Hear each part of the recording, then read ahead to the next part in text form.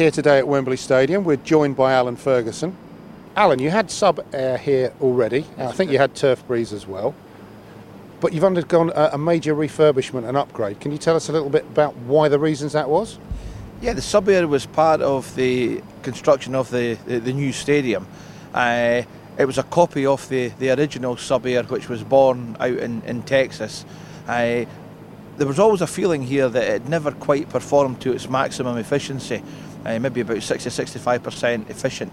And when I took over the joint role as FA Group Head of Grounds and Estates back at the back end of 2015, I always felt that the two things we were being plagued with was surface algae, particularly in the back end of the year around the heavy impact events, particularly the NFL events, and a bit of black layer that was starting to become a real problem generally throughout the pitch. So Sub-Air is what you thought you probably needed, but I think you did a fair bit of work to actually check that out and go and look at some different places. What did you do, Alan? Yeah, Bernhard's put together at very short notice for us an intense tour of some key stadia and venues in the States. I looked at a baseball stadium in New York, New York Red Bulls, and the famous Augusta National, where the whole thing started. But I think the Americans are well ahead of us in terms of the utilisation of subsurface aeration. I came back completely enriched and told my boss I'd seen the future. So what was the real reason that made you actually push the button and say, that's the one I want, that's what I want to go with?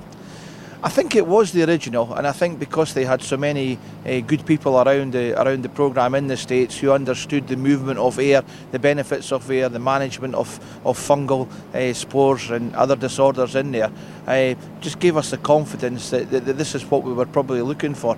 I think if we were ever going to upgrade the system here at Wembley, we wanted to go with the original, yeah. and we were fortunate in as much that all the infrastructure already embedded in the stadium we didn't have to touch. All the work we needed to do was actually in the plant room and the interceptor chambers on the track that we're standing on now. So it was relatively easy operation to do.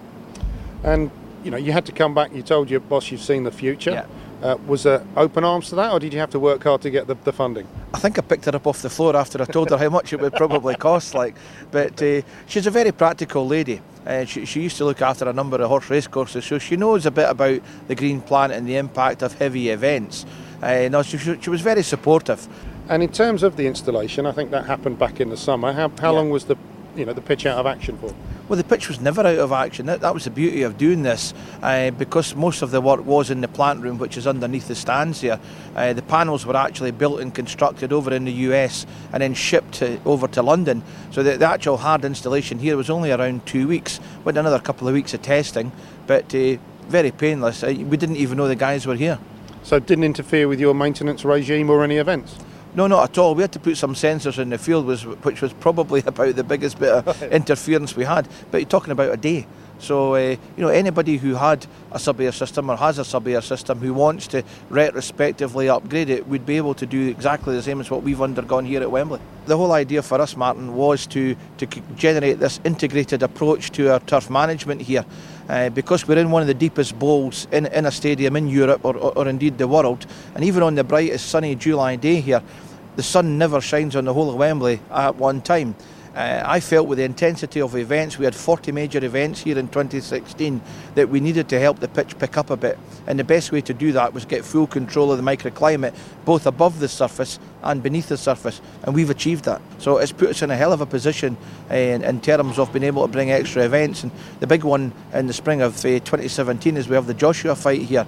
Again, I think that probably would have happened, but it's happening now with quite a bit of confidence from our side, because we know we can control what's going on under that floor. So in your regular maintenance programme, has the system with Turf Breeze and Sub-Air, has it had an impact on the other mechanical aeration you're doing? It's had a huge impact. We've actually eliminated winter now from the programme altogether. Right. So we're standing here today with our big coats on. It's 16.5 Celsius in the root zone there. So it's actually like a sort of late summer, early autumn pitch.